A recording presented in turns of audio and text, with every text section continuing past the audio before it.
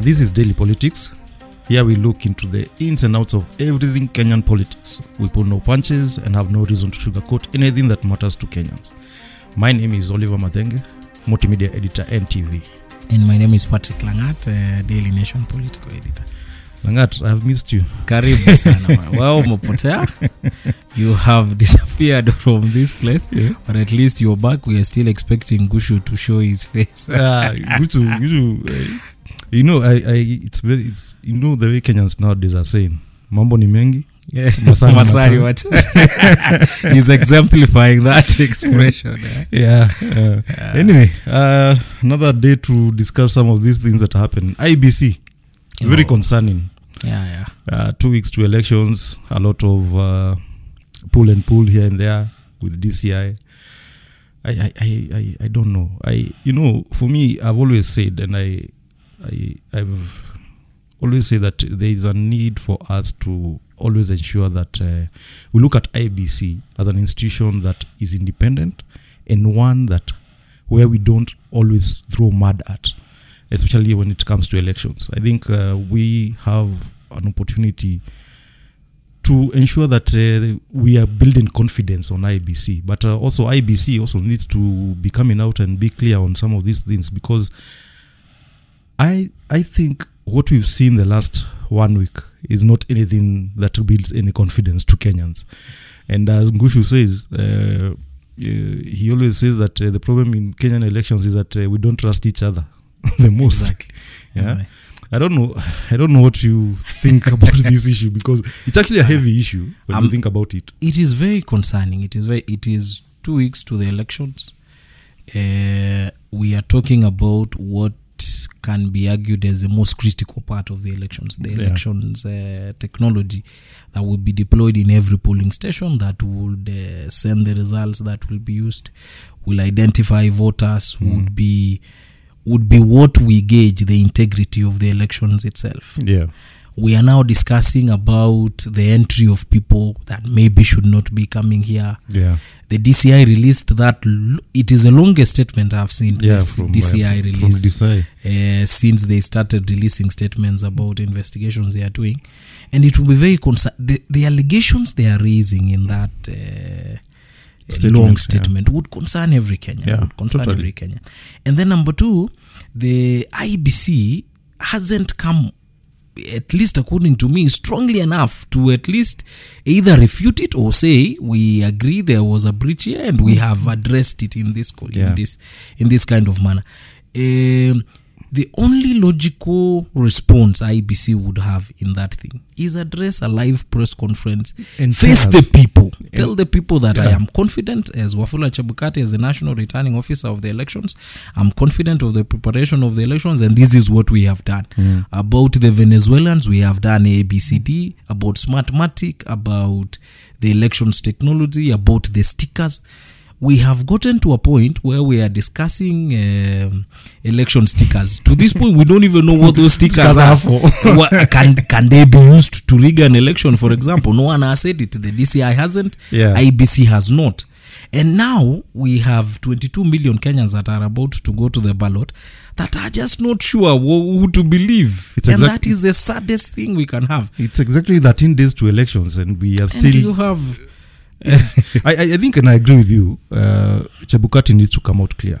I don't think this is not something to wait for his Wednesday press conference to discuss. This is an issue that we feel as Kenyans, we have been taken for a ride, because we need to know, and IEBC must always be above board in everything that they do. And I remember there's a previous episode where we discussed IEBC, and I said, in my view, Chebukati should always have a daily press conference about the election. That was the plan. I don't know why it is not there yet. This is not a matter to wait until and start throwing letters here and there right into each other. It is not a letter issue. It is you face the people and you say, and you tell them, as the returning officer, this is what I'm telling you. This is what I believe. People need to see your body language, how you are, how confident you are in the things you're telling us. We cannot see that in a letter or and you know, the last time that we had such a situation where the chairman of the Electoral Commission could not tell us some things, You know what happened to this country in 2007? Kivutu, when he could say that he doesn't know where people are. The returning officers, he says they don't know where they've gone. They cannot reach them. And you see, at that point, everyone, because there was a build-up to that this election would be rigged, everyone said, now it has been rigged. You see. And what happened after that is that we had a situation where now the country went to war because of a mismanagement of the Electoral Commission itself. So I think Chebukati needs to come clear. He needs to tell us what he has done. He needs to come clear and tell us who are these Venezuela people. What were they doing? What are these stickers for? Yeah. Because even in his statement, it was very vague that he didn't tell us what the stickers were for. Yeah. He just said that, yes, these are our election materials. And then on the other side, I think DCI or the entire police force needs to also become a bit, how can I say it? They need to be also to come out clear in some of the ways that they behaved with that saga. Because you remember the previous week, the IG of police issued a statement and said, after we have investigated and everything, and we've released these guys to IEBC, and the material has been taken to IEBC because IEBC says this is their material. But now, a day later, the director of criminal investigation says, actually, there's something worse about these people, and we need to know. And I don't think the director of criminal investigation should be talking from one side and the IG of police is talking about on the same matter. They are the investigators. As a Kenyan, I wait for them to be able to tell me what exactly has happened. But now that's not what we are seeing. It's which is exactly what the responsibility on one Wafula Wanyonyi Chebukati's shoulders. Mm-hmm. He's the chairman of the Electoral Commission. While Kenyans, and I agree with you, while Kenyans have the responsibility to trust the IEBC, to build this confidence in it, it is upon the IEBC itself to inspire that confidence. Yeah. And the way to inspire it is to be very direct with the responses they have, to be very open with all the questions they are being asked, to be very direct with stakeholders, with the media, with everybody that is asking questions around the elections. And the way they have behaved these last 2 months or so would appear to me as if it seems their strategy is that let us keep Chebukati out of the media completely, out of any controversy, which is wrong, which is a very wrong strategy. Questions have been raised about the elections in various quarters, and worst of all, it has been raised by the criminal investigations directorate, and they are saying the people you guys are saying are your elections officials have invalid passports. They have no record of them coming to you. They were to be received by people not known to the IEBC. The IEBC 2 days later, they are still silent. 2 days later. And you see, they haven't said anything. And for me, it's the entire communication by IEBC. Because 2 weeks to elections, yes, we know there's a team that is in Greece witnessing the printing and the packaging of ballot papers. But what are you telling Kenyans? You have not told Kenyans when they should expect the ballot papers in the country? 2 weeks to elections. You have not told us the deployment of your staff. Mm-hmm. You just gave us figures of who you are going to deploy. But you have not told us we have secured these areas. This is the storage of the ballot papers. You're not telling us the returning officers will report to their stations at this particular time. We know it's by law the what do you call them? The voter register should be printed and posted in the polling stations by now. So what Chebukati and his team are doing is a great disservice to this country, especially when you cannot come out clearly and address issues that you are faced with. And for me, I'm seeing a situation where Chebukati, because of what they've done, and IEBC, because of what they've done so far and how they have handled this particular case, is that Chebukati would not be able to explain anything, even mishaps that happen in this election that are not his own making or that of IEBC. He will not be able to explain to Kenyans because already everyone has lost faith in him. So how can we lose faith in an electoral body and then they expect us to believe them? That's quite a and you know what worries me most as we move out of this discussion, I think, is that IEBC has been in this exact position before. Yes, they were here in exactly. 2017. Questions were raised about them. They said what they said, and give it to them. They were better communicators ahead of the 2017 elections. They know what happened in 2017. Yes. They know what the Supreme Court said. They know that big statement that that bench said, that the process is as important as the result. Yes. And the process involves what kind of IT experts you bring in, what kind of technology you deploy, what people you employ. Your logistics. And the logistics is, they were told the logistics is as important as the election result itself. Yeah. But it seems for the IEBC, they are saying, wait a minute, we would count the number of votes you guys give. We would say this one has gotten what, and we declare. We don't care. Either they don't care, or they don't respect Kenyans enough to explain to them in detail, step by step, what they have done, what they have not done, what challenges they are having, what problems they have with the DCI and why this problem is arising, how they have addressed it. And if they don't, no one else will. Yeah. No one else is the chairman of the IEBC. Yeah, it is only it's him. Chabukati, no one else. Anyway, moving on to the debate that one Raila Amolo Odinga has decided to abscond. At this point, I'm still not clear. He will abscond. No, I think I suspect Raila may show up tomorrow. Me too. I suspect. I really suspect, and I know that the organizers have been talking to him, so we expect him on that stage today, this evening, when he debates William Ruto. But there was something very interesting I heard from Makau Mutua in one of the radio stations, saying that those who already decided it's Raila will not change their mind because of the debate. but you see, I think we need to get to a point where we realize this debate is not just about changing people's minds. Exactly. It's also about explaining why they are supporting you in the first place. Yeah. You know what is very interesting about the debate tonight is that we are in an era of reversed roles. The way the handshake has reversed the roles of William Ruto, making him the opposition leader, and Raila Odinga making him the second in command.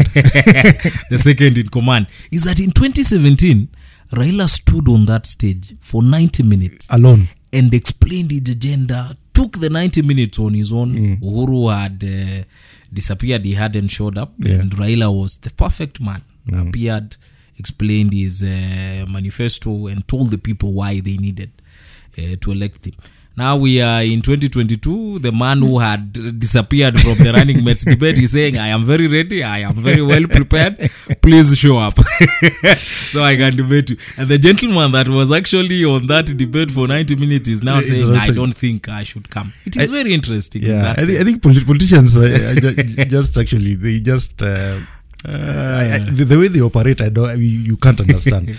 But one of the things that I'm waiting for in this debate for me is, even if William Ruto is alone today, I'm wondering whether he can actually, will he go hard on Uhuru like we saw with Rigathi? It is something to really look, and which is why I think a lot of Kenyans would be expecting that Raila Odinga shows up, even despite the statements by his team. Is that the stage that was set in that running mates debate was in such a way that it needs to be confirmed or or not confirmed in the big debate, which would be the end of a series that we because Rigathi set the stage. Rigathi set the stage, and he was saying this commission of inquiry, we are going to roll it out. He fished out a gazette notice saying this was evidence of and you see state capture. And the question that would be asked, anybody would ask, is that you have already adduced evidence that you're saying this is evidence of state capture. what happens if that commission of inquiry finds President Uhuru Kenyatta culpable? What would you do to him? Would you jail him? Yes, you've said you wouldn't go after him, but what happens if he's found guilty by such a commission of inquiry? No, it will be very interesting, and especially given that William has not shied away from telling his boss that you need to keep away from this election. And Rigathi already set the stage by the comment he told Karua that you guys are projects. So it would have been interesting to see whether Raila would respond to such a question, because I think those are some of the things that people are waiting for. And I think the other critical issue that people are waiting for in this debate is the issue of how the economy will change for whoever wins this election, because Kenyans are crying everywhere. It's no longer a secret that the economy is doing badly. It's badly battered, and will one William Ruto help recover? Will Raila Odinga help recover the economy? And when Raila shies away from such kind of conversation, I don't think it's right. I think for me, I really hope that to see him today, I really hope to a debate that will be based on issues. Karua and Rigathi spend a lot of time on personalities, which I think should not have been the case. And so I hope the two gentlemen will square it out. And I think also Wajakoya had said that he will not debate Maore unless he's given a chance to debate William Ruto, and which is another interesting thing. On the economy specifically, quite a number of people that watched the running mates debate were disappointed that most of the critical issues were not discussed. Public debt, cost of living was discussed, but not enough. Unemployment wasn't discussed. And we think that this will be a good opportunity for the two main presidential candidates and the two that have polled below 5%. But specifically, because they are the owners of the manifesto, the running mates might just be the second thing. Specifically, these things you're promising, how are you going to fund them? Yes, exactly. How? Kenyans are overtaxed. You're promising these many billions of shillings, this 6,000 a month, I don't know what not. How are you going to finance it? How are you going to get money to find this thing without taxing the very same people that are now saying, if you don't bring unga to 100, we have a problem? How are you going to finance it? So I hope they address that. Number two, we have debts. Debts, we have an obligation as a country. What are you going to do? How are you going to pay those debts? What are you going to do? We have unemployment. So that it is not just about figures. You've thrown beautiful figures in your manifesto, and I hope this debate now addresses the how. How are we going to get 1 million, 14 million, whatever number of jobs that young people are looking forward to? And tonight is hopefully the time that they finally address those key issues that were left out by the running mates or were just discussed at the very surface. They should now go deep, explain the how, explain the why they are they have the visions that they do, and most importantly, why they will be the right people to get us out of this economic mess. I think that's what we all of us are waiting for, and we hope the how it gets answered tonight. Absolutely. That has been Daily Politics. We hope you enjoy the show, and please log in to ntv.co.ke and nation.africa, where you can catch our previous episodes and also check out all the latest election news and analysis.